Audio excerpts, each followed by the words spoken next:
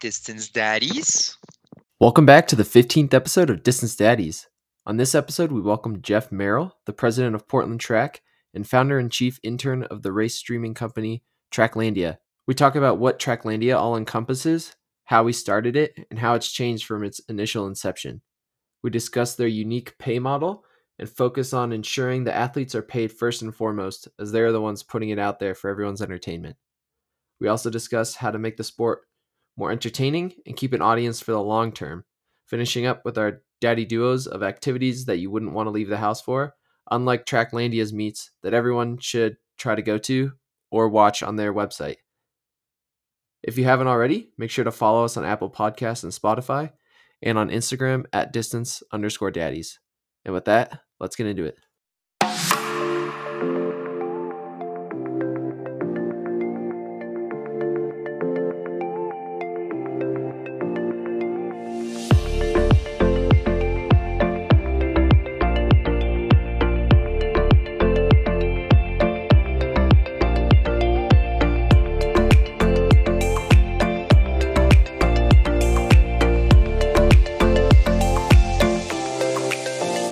On today's episode, we welcome Jeff Merrill, president of Portland Track and founder and chief intern of Tracklandia. Thanks for coming on, Jeff. Yeah, no problem. Thanks for having me, daddies.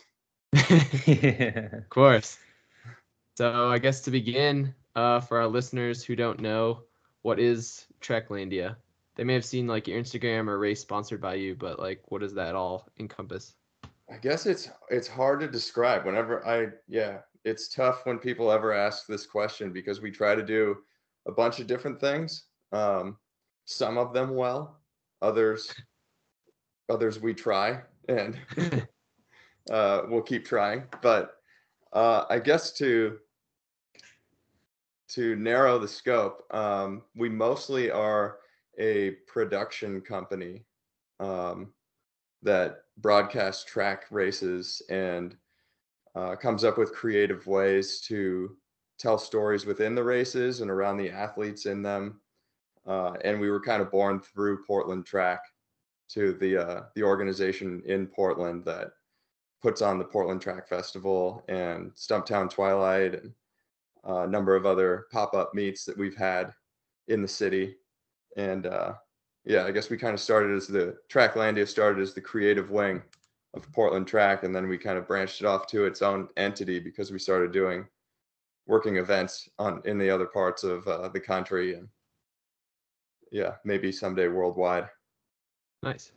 How was it initially? You guys were kind of like a hour and a half interview stuff, and then you kind of did more of the racing broadcasting. So like, how did that growth then I guess change from your like initial founding with Andrew Weeding? Yeah, good question. Tracklandia initially started as a kind of interview Tonight Show style show focused on the track world, and an hour and a half, way too long to have something like that, I think. And we knew that even then, but I was always getting the hook, and they're like, you're going way too long, and I just couldn't help myself. I just like being up there talking to people, playing games. Andy would always try and get my goat somehow by like spiking whatever food I was eating or whatever. Making me lose the games that we were playing. But so Andy and I started that back in 2018 as a way to kind of look at, hopefully crack the shell of athletes and look at their personalities.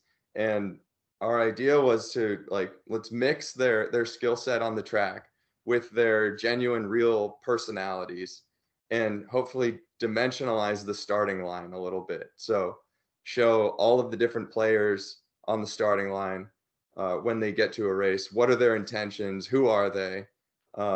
How are they going to use the skills that they bring to the table? And my thought, actually, my initial idea for the show was I wanted to talk to them because I know, and for a lot of people in the sport, most people watch track racing as people are trying to hit certain times, and they're all lining up, going as fast as they can. That's the way it's portrayed on most broadcasts. But people in the know, we know that there's a game within the race, and we like to talk about that as the game and refer to it as that. But there are different players and different athletes, and they each have different ways that they play the game, and that changes from race to race too, according to the dynamic of what the race is and who the other players are. So they're going to have a different approach and way that they use their skill set. And I wanted to talk to athletes and have them tell me like what exactly their hand is, basically. And Andy was like, dude, they're never going to tell you that. They're never going to, like, nobody's ever going to sit down and just tell you that. So, yeah, he was pretty adamant about that, and he's probably right too.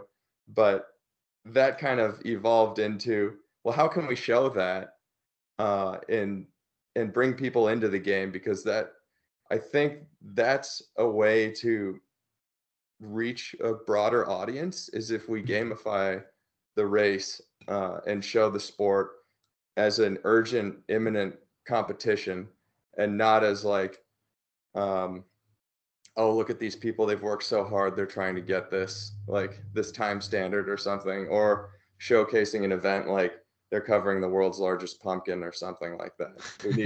We need it to be a competition. But yeah, so that's kind of how it started. It started as the show. And then, yeah, Andy was like, and I were like we had a really good time with that. And he was super involved with that too. He got a job at On, actually. Yeah. And so that kind of took him away from working with athletes from other brands. And he stepped back a little bit.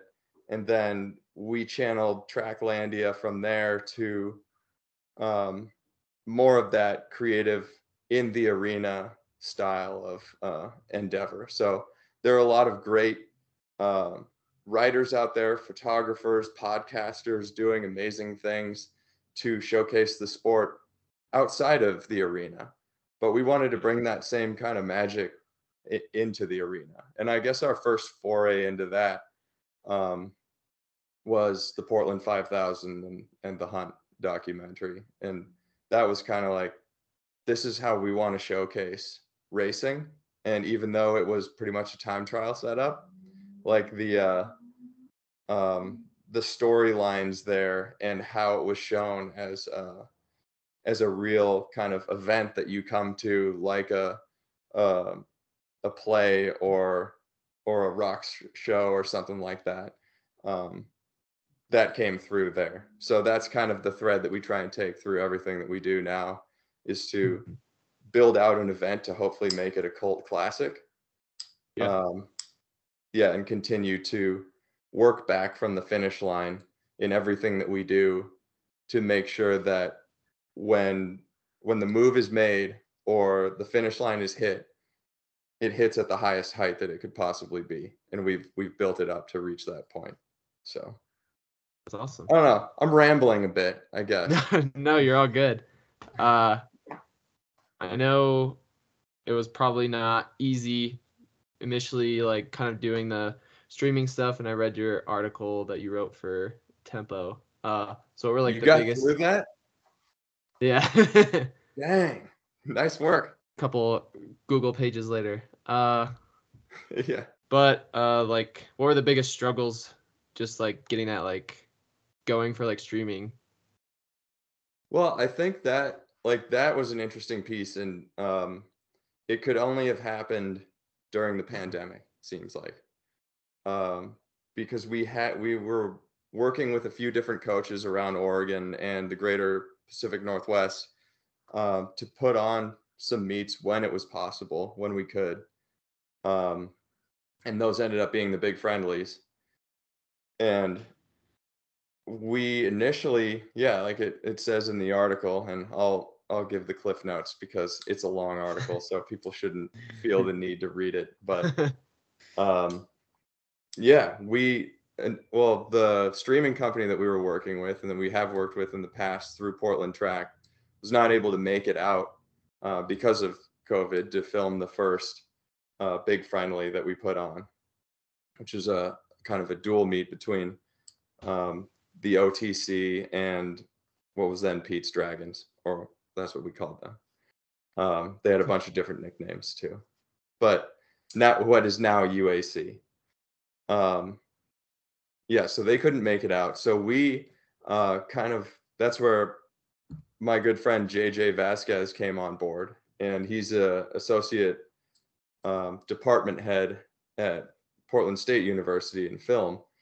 And we were like, well, we need to figure out how to stream races here, because we can do this. And we were talking with the streaming company too, and we said, well, we can film, produce, and package these events, and we'll just push them through your platform. And they're like, okay, that's great.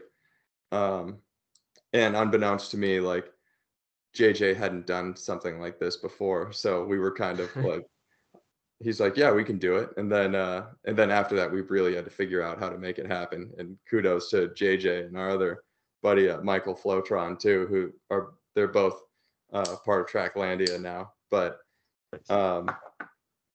yeah, I talked to Pete Julian after that conversation. He's the coach of Union Athletics Club, and he's like, well, we don't really like the current streaming model because it's behind a paywall. Donovan Brazier is the world champion in the 800 meters. He was then. And it, like, his race is behind a paywall. He doesn't see any of that money, and his mom has to pay to watch him race. So we don't like that. And I thought, man, Pete, that's a great point. Like, well, we'll see what we can do about that. So at that point, we were like, well, if we're going to like film, produce, package these events anyway, why don't we just put them out for free? And because at that point, we didn't really know how to close the loop on getting athletes paid through it. So that's what we did. We put them out on YouTube, and that's where we could kind of cut our teeth too and figure out how to stream these events using multiple cameras and shaky internet connection, like at certain venues that we were filming from. But yeah, that was kind of our proving ground, were the 5 big friendly races in 2020, where we could kind of learn how to film these things. And then moving to pay-per-view, having a few conversations with the different groups around the country, Jesse Williams down at Sound Running, and Max Paquette down at or in Memphis, and Dave Milner in Nashville. We were trying to think through different ideas and how, like, what was best for these meets that we put on and for the athletes racing in them.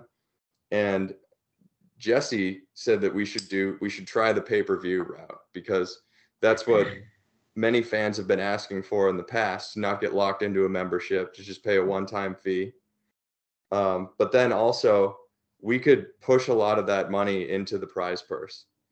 And we went back and forth a lot and like weighed the pros and cons, and then decided to do it. And it worked out. I would say it worked out pretty well in 2021, and we got a fair amount of funding through the prize purse to athletes, and it made athletes feel like they were a part of, or they could improve on their earnings as well, which is not something that you can traditionally do in professional track. Like, it's linked to sponsorships and for apparel brands instead of directly through competitions. Prize purse for a lot of these races that are put on, even the Diamond League, is minuscule compared to other major sports. So if there's a way that we can kind of put it in the fans' hands and say, well, you're going to pay for this anyway, either by a subscription or some other means, why not have that? Why not have you be able to influence potentially the races that you see? And that's where we started. We built out the Trackland site, and we had the live updating prize purse, where every time a ticket is purchased, you can see the numbers roll up and the prize purse get bigger. And we gave the ability to sweeten the pot so people can add more. And we keep tinkering with different ways to improve that system too. And I'm not beholden to anything like this either. I'm not like a do or die pay-per-view guy. It's we want to, and we're not attached to anybody. We're self-funded. Um, so we have the ability to kind of make these assessments and try things out, do trial runs for things, and then and fail and see what we can do from there. But if there's a better route than pay-per-view, if then we'll take that route too.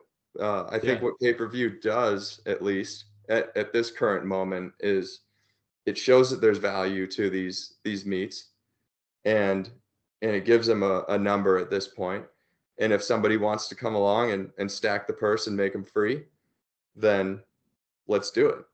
And we're totally open to that too. And then we still want to use the gamification elements too, so we could leave the sweet in the pot and allow people to put in too, and do other and fan polling and all that jazz that we have now. But yeah, that's that's kind of how that came about. Yeah. I think I'm a like huge fan of your guys' model. Just like you were saying, like the pay-per-view just being cheaper versus doing like those kind of larger membership prices, and you guys do like the like sweetening the purse and the fan polling, so it almost kind of feels like you're like betting uh on like the races almost. And we've had episodes in the past where we like give our predictions for like races, so like it feels a lot like that. And we've done like the let's run like contests for like the trials and USA's. So I think that adds some like fun elements to the sport. What do you think are like the biggest issues with some of those other like streaming platforms like FlowTrack or like Runner Space Plus outside of just like kind of having a subscription? I I'm not one to throw stones. Like I've That's fair. always liked Runner Space and Flow Track and the people that work there. And I like to think that what we do is slightly different. And Mhm. our goal within Tracklandia too, and through Portland Track, is not to we don't want to create many more meets. We want to, and we only want to work a limited scope of meets because we want to be able to put a lot of effort into the meets that we do work on and make those the best that they can possibly be. So we're not we're not really interested in kind of a land grab of different meets out there. I Yeah. think like even Portland Track right now, we're having the conversation of do we need more than the Portland Track Festival as a huge banner event in Portland? And Mhm. the way that the sport is currently, I don't think there's a major city out there that can sustain more than one major meet. Because it's not like we have a team set up like the NFL or the MLB where you go to watch your team over and over and over. Yeah. Right now, it's kind of these athletes come to town here, like in this event, and it happens once a year here, whether it's in Rome or Paris or Oslo or Eugene, Mhm. and let's make that one time that they come through as big as we can possibly make it, and then only add another meet when there's the demand for it. So I think everybody has their work cut out for them in making each event that they put on meaningful and have its own point of view and to separate itself from all of the other meets on the calendar, because I think what we're really after is trying to differentiate each special meet from the other one and make the wins matter in all of them. Because right now, many of them, even the Diamond League meets, like, well, people don't really care who wins them. It's just what are the times that are happening there. But if you look at other sporting events than festivals that happen once a year, like the Tour de France or Wimbledon or things like that, like the stats are an afterthought, and it's every year it's who won that event. And right now we only have that in a select few meets like the World Championships, or even the trials is like we're more focused on 1, 2, 3. So can we develop the mythology and have the theming and the culture around an individual meet to make the wins matter in that meet, and make sure people say, when I go to that meet, I want to win it, and everybody's looking at who's going to win that event. So that's our focus. And so back to your original question about the other streaming services too. I think they're just built differently, and that's Yeah. I think that's great because they do serve a lot. They serve a broad audience. They serve all levels of the sport, like from high school to college to masters even, and that's fantastic. Like that should be there, and people should pay a subscription for things like that. We're focusing on a select few meets that we're trying to develop as a whole, and from from soup to nuts, from the stage, um, the stage design, the set design, all the way to the music elements and all that stuff. So that's it's a little different. Yeah, for sure. I just want to ask, like, so like you were saying, the difference between y'all and like just other streaming platforms or even just television. A lot of times they just focus on those PRs and the times. You know, you want the big names to show up and hit the times. But how important do you think it is for like the track itself, like, and just runners in general, to kind of have a storyline within it? Because I feel like that's just kind of like the spark that track is missing. It's like there's no storyline, there's no rivalry, Man, and you kind of wait to see for something like that because that's what people tune into. Kind of like wrestling, for example. Like it's been around for so long because everybody loves those storylines. It could be it's fake, but everybody eats the storylines up, and that's why they keep coming back. How much do you think if you would give a storyline to track, how much more would it excel versus if you're just looking for a time base? I think that's so important. And when we look at, like, one of the elements that we looked at for the Portland 5000 too, and that we try to bring to the other events that we're putting on is, we try and look at it through the lens of having a theme. So when we created that event, it was a 5000 on the Nike track, and there's a forest in the middle of it. We kept going back to this kind of fairy tale, like monsters in the forest element, and to create that that feeling of when you're walking through the forest, like almost like Hansel and Gretel, like you come upon a clearing and there's the witch's house or something. Like they're the monsters, and they're superhuman in their abilities. There are things that only they can do, and to kind of differentiate them. There were 4 people on the track. Well, there were more than 4 people on the track because we had a second group running just under 15 minutes that night. But it was easier to look into each of their abilities and differentiate them from each other. It's a lot harder when you look at a slate of 10 races in a meet, and you're just moving from one to the next to be able to do that. But I think you're right, and that's the most important thing that we need to focus on to develop that game, that look inside the game. I mean, have you guys been watching House of Dragon? Yeah. Like, I love that show. yeah, like the character development there is great, and they're using like easy levers to be able to do that. And that's where kind of the original thought of like looking into who these people are, what their personalities are, but then pairing them with their skill sets and how they use those skill sets on the track.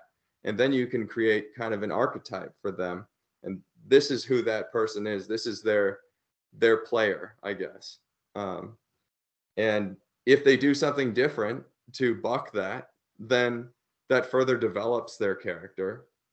And and you move on from there. But yeah, like Matt Centrowitz is a totally different racer than Craig Engels or Jakob Ingebrigtsen, or like men's 1500 is chock full of those storylines right now. And yeah, there needs to be kind of a deep dive and development of characters for that, because I want to see bios up on the screen, and that's something that we're kind of working on too. But when a move is made, you can say, well, this follows in what they typically do, or it doesn't. And why did they do that? Like, is it because all these other guys were doing this, or they knew that this person might do this at some point, so they're trying to get the jump? But yeah, I think that's kind of leans into building the mythology around the hard numbers too. Yeah, as long as it doesn't end like the 8th season of Game of Thrones. Oh man, that was horrible. Yeah. You talked about like just like building more, I guess, interest, and if you have enough there, do you think there's enough interest right now and do another meet, or you still have to like kind of grow more of the pre-existing ones right now? I think, well, we have Stumptown Twilight that we've done in the past, and like something that we're discussing right now is Portland Track Festival has a clear identity, and Mhm. it's the marquee event on the calendar in Portland, and for a lot of people, it's a big event in the track world too. Stumptown has been hit or miss from year to year, and it's dependent on like people wanting to hit standards at certain times, or a last chance element. But in order to make it an evergreen, it needs to have a reason to be on the calendar from year to year, I think. And I think what the audience has told us, and it's becoming louder and louder, that I mean, the way that the sport is structured right now is that people want to hit standards, but that's not really what people want to watch.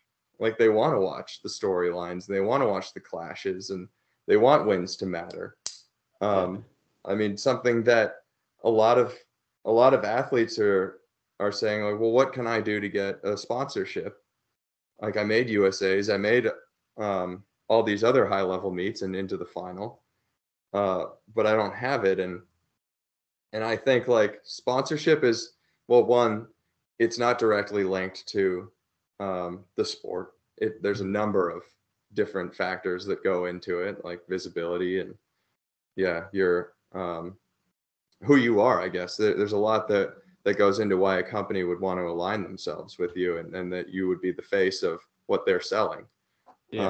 But I think that what would help a lot of athletes is if they said, I want to win this for every race that they went into. Because then you make yourself, like, you make your intentions known, and it's not just, oh, I'm going to go there and hopefully I can get the standard, and then just jump on this pack and then kind of leave. People want to see you be combative in a sport, and they want to see you go after and compete with the other people out there. They want to see the clash of personalities. So if you, and it seems strange that in our sport that almost seems taboo to come out and say that, like, I want to win this race.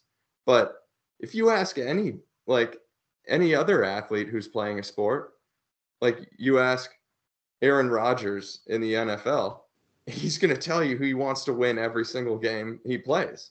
And like, why is, like, that shouldn't be any different, I think. And so when people show an interest of competing in and really like trying to win the event that they're in, then fans are like, oh, I'm going to watch this because they really want to win that. I think it's, I mean, and it's a structural problem too, but I mean, it can be shifted, that like by the snap of your fingers. Just like everybody tries to win the race. I guess. And I know, like you were saying about sponsorships, and you knowing like Eleanor Fulton, like before, how she's like just done all these races in the past year, like just going all out and like PRing in so many of them, from like every distance from like the 800 to the 5K. And I think people are like finally like realizing like who she is, and like wanting to hear her story, like when she placed in the Fifth Avenue Mile. And Yeah. I mean, we all knew who she was, but I think a lot of people on like the fringe were like, "Who is this person?" And then she did like podcasts with like Lindsey Hine, and just kind of like growing that like story, like you were saying, which hopefully will lead to a sponsorship for her. But Yeah. I mean, it all starts with well, sponsorship is based on the following that you have too, because largely the reason for sponsoring any athlete is that the company that's sponsoring them wants you to be visible so that yeah. their apparel or their shoes or their blenders can be sold. um, Mhm. but yeah, I think that it's interesting with these teams being formed too, and that's a big structural shift in the sport. The teams are Yeah. still linked to brands, but it's a bigger move into these are full-on professional teams instead of just being training groups that are assembled, like the Bowerman Track Club and the Brooks Beasts and Union Athletics Club, like all are on Athletics Club, which is like they're amazing right now. Yeah. Um, so I think that there is that kind of movement to more of a team structure, and what other sports have with I want I want to follow this team and this individual instead of I'm just looking for performances, because in track it's kind of like, well, I'm looking for like what the number is, like what did they do, Yeah. like what is this magnificent performance. But and that can change from week to week to week, so you could have a different favorite athlete all the time. But the way that teams and athletes in other sports make their money is having a fan base that follows you through the good times and the bad, and they feel like they're an extension of that. Like you out on the track, or you're representing the team in the stands. Like I always say that, like when I'm watching a football game, I'm not thinking that running back has worked so hard, they deserve to get into the end zone. I'm thinking, no, just get in there because I want to win this game. Like I think that if we can make that shift in track to the fans uh, taking ownership of a win on the track because an athlete like gave that to them, that's a big change, and maybe we're getting Yeah. closer, but that would be a big success for us, and Yeah. success for the, like, I think for financial stability of a lot of athletes. Mhm. Yeah, I think it's Yeah, I know. important to build your brand as like an athlete, but I actually never thought of it on a team perspective where if everybody was on board with a certain team aspect and how much bigger it could actually go other than just focusing on one athlete, but now you're focusing on a whole group, and that could honestly definitely make a shift.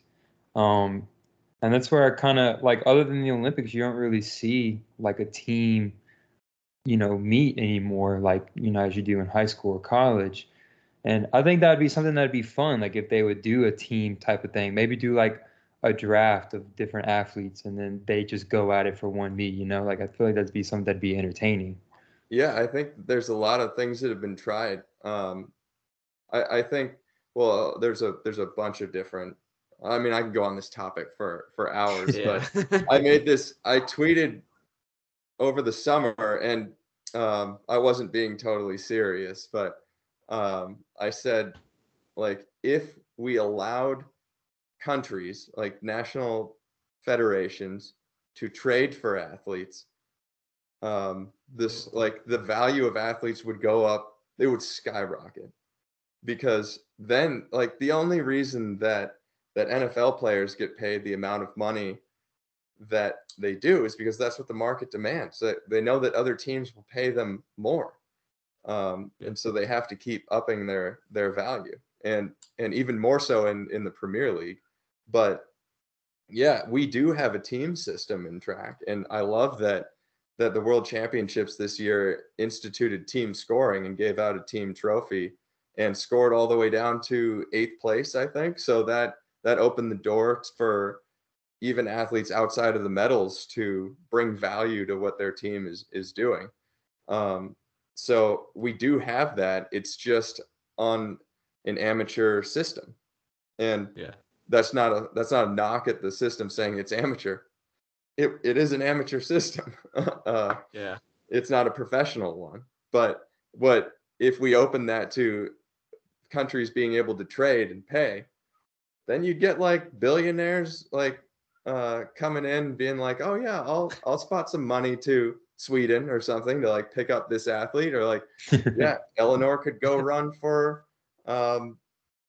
I don't know, she'd go run for Canada. She doesn't have to go very far. But like if there's a Canadian billionaire who's like, yeah, I'm funding this, like the Canadian national team, then that would open up that door. But if we had a system like that, I think, and it doesn't have to exist, we shouldn't open it up to trading athletes from different countries. But yeah, I think the sport that is the clearest model for us, especially on a distance running level, is cycling, pro cycling. And they have world championships, they have the Olympics, they have all of those events where you compete for your country, but you compete for your team through most of the year. And the Tour de France is the biggest meet of the year. It's not the world championships or the Olympics. And that's where you're racing for your team. So you're racing for Ineos, or you're racing for Jumbo Visma, or EF Easy Post, and like they pay your bills, and like and even more so from a strategy standpoint. I mean, this is my own personal desire, I guess, but I would love to see us do away with rabbits in track races and have teams come up with their own pacing strategy for their top athletes to get them across the line first, kind of like a Bowerman Track Club pace train. But like you would have a competing team that would compete with the Bowerman Track Club and come up with their own strategy to try and get their top guy. Like cycling has that. They have lead out trains where you're working for one guy, and that can vary from race to race. Like you can just pick your hot hand from meet to meet, but the goal is to get your team jersey on the podium each time. Mm-hmm. But yeah, a lot of wacky ideas. Yeah, I know people even talked about doing like kind of like the Formula One show, and just like following like athletes, and doing like little like circuits in like different cities, and just like follow them along to try and grow some interest in the sport, which I think would be pretty entertaining to watch. I mean, I think that would be amazing. I think the reason that they don't do that is because there's such a lack of structure. Like, where are you going to go? Like, not all the top players are in every one of these meets throughout the year. They're all going to be at the World Championships, but then you only have to do a build up to the World Championships. So, if there was more of, I mean, everybody could go. You could mandate that they run at the Diamond League, but that's not what's happening. Yeah. But and then you have to make sure that like the wins matter for each of these things too, because it would be a lot harder to create a Formula One show, like a Drive to Survive. I think that's the name of it. For like people shooting for time standards, I think. Yeah. In my opinion, at least. Yeah. And I know they changed kind of like the qualification standards where you have to like get your standard in like only a few like sanctioned meets now, and like they upped the standard so that it's harder to hit, so that rankings like kind of matter more, so maybe that'll help. I don't know. Yeah, I like that move. I like the shift to rely on points a little bit more, so that it kind of funnels people into racing against each other instead of creating their own like separate time trial specific events. So I think it's a step in the right direction, and it still gives me like any meet the opportunity to rise up and become a big meet if they have the resources too. So that's cool. Yeah. How much of like Portland's culture do you think has played into your guys' success? I think a lot of it. Like I would be lying if I said, "Oh yeah, it's because of all of our just because of our hard work and dedication, grit, determination." But I mean, Portland, it's the center of all of the big footwear brands, basically. So I mean, New Balance isn't here and Brooks isn't here, but every other brand like Nike's here, Adidas is here, their American headquarters. Um, On is here too. We have Under Armour, like all of these. Hoka is moving here as well. So you have this culture around here, and track, pro track is interesting too. I mean, when I first came out here 10 years ago, it was either the only way that you could really work in the sport is you can go into coaching, or you could go work for a footwear company. And there weren't a lot of opportunities outside of that. And I don't know if there are these days even, but yeah, so footwear companies really drive the sport, and they're all here, and that means that there are a lot of creative people here too. So people that love the sport and want to build it up and try new things. And you got a lot of designers out here making interesting things. And Portland is also a place that really values quality and creativity. So I think they take a lot of pride. The people here take a lot of pride in homegrown things and things that are done really well. And I mean, I've been to restaurants in other cities and they have great restaurants there, but a lot of them are just trying to turn tables over. In Portland, they'll come to your table with your food and like place it down gently and like come over and like, "Oh, did you like what I prepared for you?" And there's just kind of a different there's a different element and like much more of a pride in the preparation and the creativity and the delivery for things here. So I think that factors into it. But I think, and I say this often too, especially to the Portland track group and all the runners here, but I don't think there's a city in the United States that's better equipped to be a premier track city than Portland. I mean, for one, it's a mid-market city. You don't have major NFL teams or MLB teams. We have the Blazers and we have the Timbers and the Thorns. And Portland kind of likens itself to being a European-esque city, I guess. We like to think of ourselves as worldly and international. So there's that. I mean, that goes well with track, but that template's already laid too with soccer. Like Portland became soccer city. The Timbers started as a small group that was unattached or unaffiliated with a league, and the Thorns developed from there too. But now we get 20,000 people in the stands for a Thorns game, and other women's league teams get like 2,000 people in their stands. So that kind of thing can happen for track here too. I mean, Eugene is like that. That will always be the mecca of United States track and field. But it's track town. Like it's 160,000 people, and it's not like Portland metro areas over 2 million people. So a lot of the Hayward faithful drives down I-5 from Portland to watch meets in Eugene, and we need to keep the suds going, keep the washing machine moving to keep that excitement in Portland to be able to feed Eugene as well.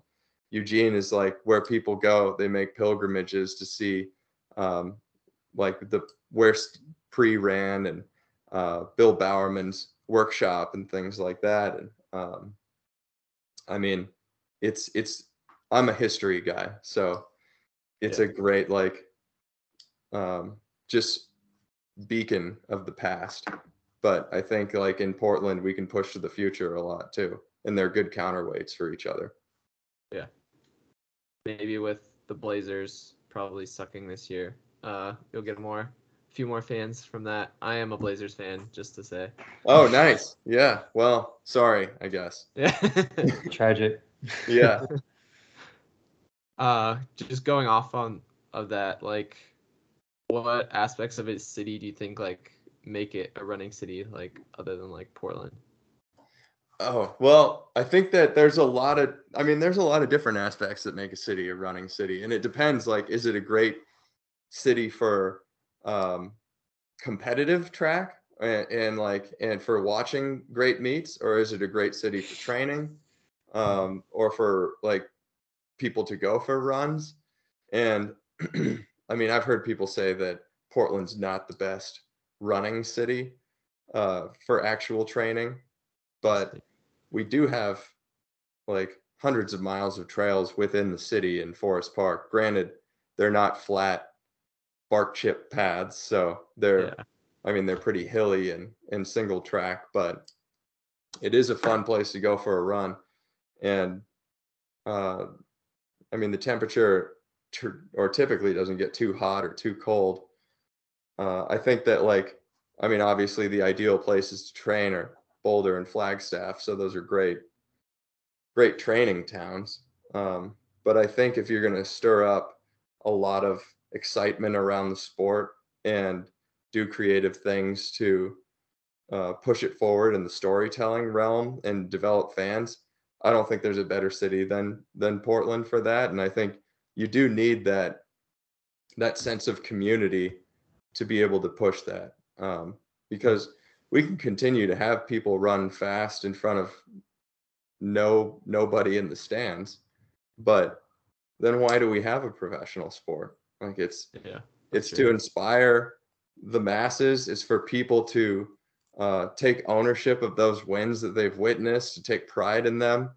The athletes that live here in Portland, for us to count them as our own as they like go overseas and compete against the world in other arenas. Like that's what it's all about. We've got like sports are an excuse for us to use our human nationalistic tendencies and kind of like evacuate them in a good way and like get rid of them instead of going to war with each other. That's what the Olympics were about. So it was an excuse to not go to war. So let's get our primal instincts out and I'm a big college football fan too, so I'm very fanatical and ridiculous when it comes to my team, and people say that that's a ridiculous thing, but that's what it's for. That's like, I would rather be ridiculous in that area than with something that actually matters.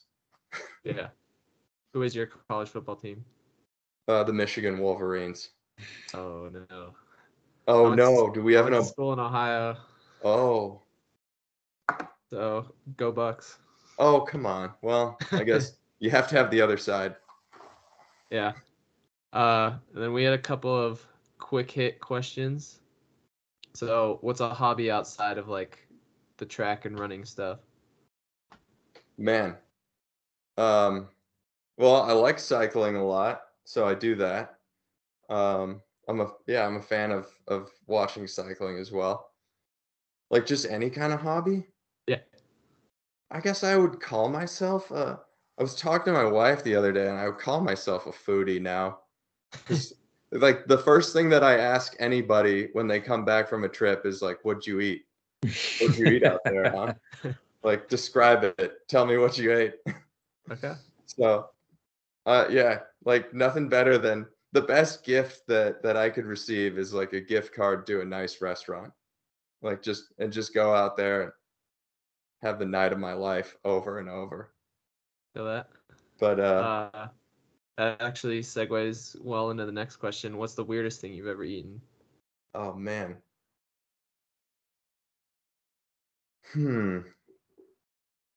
That's a really good question. I would say like I'll go with the standard like tripe.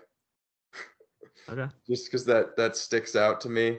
I've eaten it in a number of forms. I actually do like menudo, the soup, which surprised me because like if you're like when you're eating intestines and you think that there could be some leftovers in there, it's not the most appetizing thing, but I didn't like it Like when we were in Florence, we got it as some kind of spread that you put on like a piece of toast or something, and I really did not like the flavor of it there. So Okay. I would go with that, and I wouldn't do it again. Fair enough. All right. Best Portland brewery. Oh man, great notion. Yeah, I mean, so there are a ton of great breweries here. Like I will say, for like this town does not have a fantastic sports bar, to my knowledge. Oh, Like, really? yeah, a place that you can go and like I think that it's more about like Portland relies so much on like the quality and creativity of like the things that they produce that I feel like they don't want to have TVs in their places because they want you to focus on the plate or maybe on the company, which like there's a time and a place for that. But sometimes I just want to go like shove my face full of sloppy grub and watch a game. Yeah. But yeah, and Great Notion is really good. I hear that the cans go for like $100 out east because whoa, they don't distribute broadly. good to know. Yeah. I had a personal question. Does everyone in Portland have like a lot of cavities, or is the dentist market really high because they vote against fluoride in the water? Whoa. I use, well, I wasn't part of that vote. My dental hygiene is, I've got a good routine. I have fluoride in my toothpaste, actually. I think there's like 0.05% or something, but I don't know. That's a good question. We've been locked indoors for a little bit and people are coming out now, so I need to pay more attention to their smiles. See what they look like. All right. I've got some coffee stains though. And then we have our daddy duo. So we each pick two things and we'll pick one at a time and then do a snake draft and then go back. So you'll start, then me, then Brandon, and then back around. And our daddy duo will be since everyone should go to events like yours, like Portland Track Festival, it will be events like worst things to like go to like leave your house for. Worst things to leave your house for. Yeah. Oh man. So you're like someone texts you or invites you to something like, and it's like this is not something I want to like leave my house for. Apple picking. I'm not gonna go like I'm not gonna go do manual labor for fun. It's a good pick. I like it. Unless I get to chop down the tree. I don't know how controversial this will be, but like graduations, like I hate going to graduations. Like I know you're supporting people like and everything, but you're there for like 3 hours for them to like walk on stage for 30 seconds and get their name called. The rest of the time you're just sitting through like thousands of other people. Don't get me wrong, I love a good speech. But like there's no surprises for just a list of names being read and people walking across the stage. Like there needs to be more work put in by each individual to like surprise me as they sashay across the stage. I'm gonna go with my first one being like music festivals. I guess to narrow it down, like ones that are like on the beaches and stuff and it's just super hot outside. I just never found any enjoyment in that. I don't know why people like it, honestly, because just being on the hot beach next to sweaty people all day, it's just like not my ideal location personally. And then the second one, I will say, let's do an Atlanta Falcons game. Because, God, I'm a Saints fan, so it's like, that just sucks, being an Atlanta fan. So I'll just go with that one. Oh, man. Okay. Yeah. That concert's interesting. I kind of agree with you there a little bit. And like Music. not like concerts aren't bad if it's like inside a stadium, there's AC, but it's like the festivals that are outside that people just love to go to, like I don't know. That was never what I like to do. I just don't like it personally. Yeah, I will not camp there. Like that sounds miserable. Yeah. Yeah, no thanks.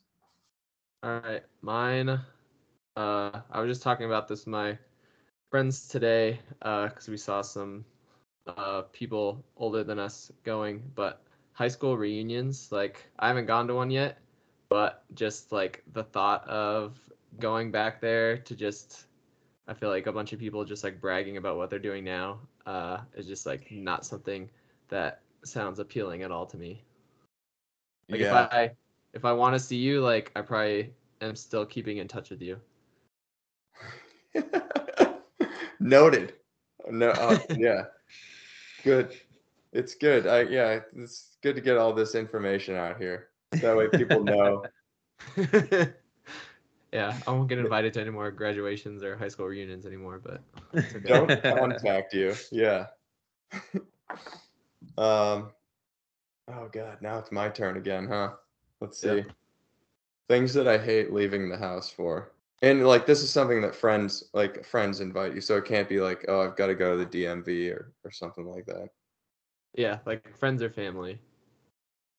Okay. Taking too long here. Can we just say pumpkin patch again? Like that's I know I already said apple picking, but it's a similar thing. Or maybe any kind of photo shoot. Oh, Oh, that's a yeah, good one. Ooh. family photo shoots. Ooh, man. Yeah. That's I don't know. That's a solid pick. I love candid shots, but staged photos are not fun. Yeah. I think But most people agree with that one. well, that's what we do these days, though. You show up to group runs and it's like a photo shoot all the time, right? Yeah. You got to publicize a little bit, Yeah, maybe that's a controversial take. I don't know. I don't think so, but I think Brandon's running group does a lot of photos, so maybe he thinks Yeah, differently. it is a shop as well, so it's like, they're trying to promote. Hey, to each his own. Exactly. Yeah, I'm not knocking people who do like photo shoots. Yeah. The world's All right, full well, of Instagram models. Well, before we close Yeah. out, where can people find you at? Or is there any certain social medias you like to shout out? That way people can find you.